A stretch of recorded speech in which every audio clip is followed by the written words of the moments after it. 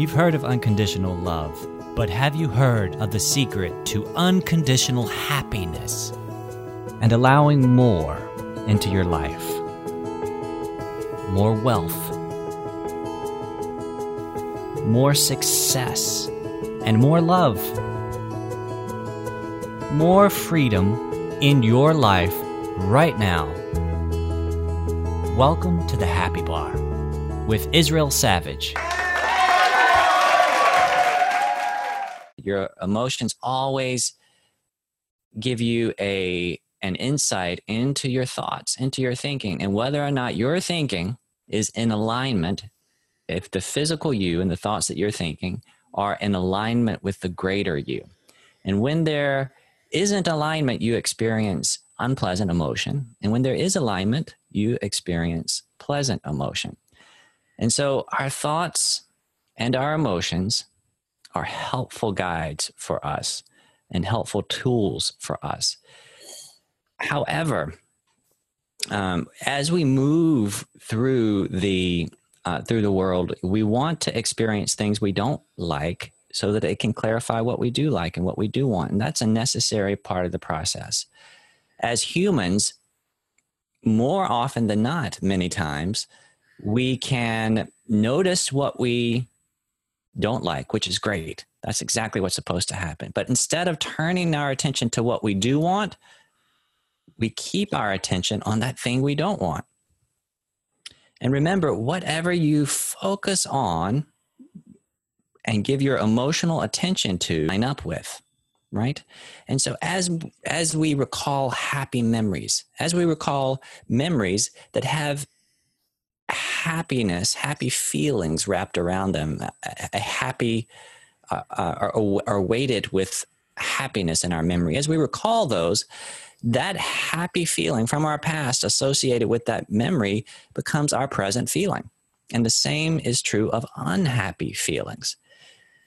When you put your attention on something that you have a vibrational, practiced habit of feeling or habit of thought about, when you put your attention on that thing, then you make that feeling associated with that person, place, or thing it becomes your reality, right? We've talked about in the past the difference between empathy and compassion. Empathy is you're in the quicksand, friend of mine, I'm going to jump in the quicksand with you.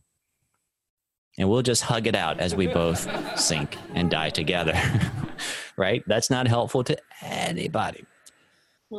Instead, compassion is, you're in the quicksand, I'm not, and I'm glad I'm not in the quicksand. I'm going to throw a rope out, and you can take it if you want, but it's up to you if you take it. I'm going to stay out of the quicksand and hold this spot for you in case you decide to pull yourself out. But so often we give our emotional attention to things we don't like in our life. And when we do that, it's impossible for us to line up with those new things that we do want in our life. Now, this is not a problem if you are giving your attention to your present moment, giving your attention to the things in your life right now that you love. Great, because you want more of that. But if you're attention to things in your life you're not happy with where they are, then not so great, because they will never be different. As long as you're focusing on the things that you don't want in your life and giving your attention there, they will never be different. And so what do? Well, you got to notice the things that you don't like in your life right now. Put your attention where you want them to be. Put your attention on what they could be, on what they will be, on what they must be once you emotionally, another way to say this is a concept called drift. Now, maybe I'm the only person like this, but I've noticed that when I'm driving, especially over bridges and that I have a tendency to kind of look over the edge of the bridge and my car starts to drift. It starts to veer towards the edge. Does anybody else have that happen? You look at something and you give it your attention, and without knowing, your car just starts to move in the direction of that thing you're giving your attention to. This same thing happens with my son, who loves to run, loves to be chased, but he, instead of looking forward at where he's running, he looks back at the person chasing him. And so he runs in zigzags and inevitably bumps into things because he's not looking where he's going. He's giving his attention to the thing that's after him. When whatever we look at, whatever we give our focus to, we're going to move in that direction. And so if we want, for instance, paid work as an actor, but all we're focusing on is the fact that we don't have paid work as an actor, then you're going to get more of not having paid work as an actor.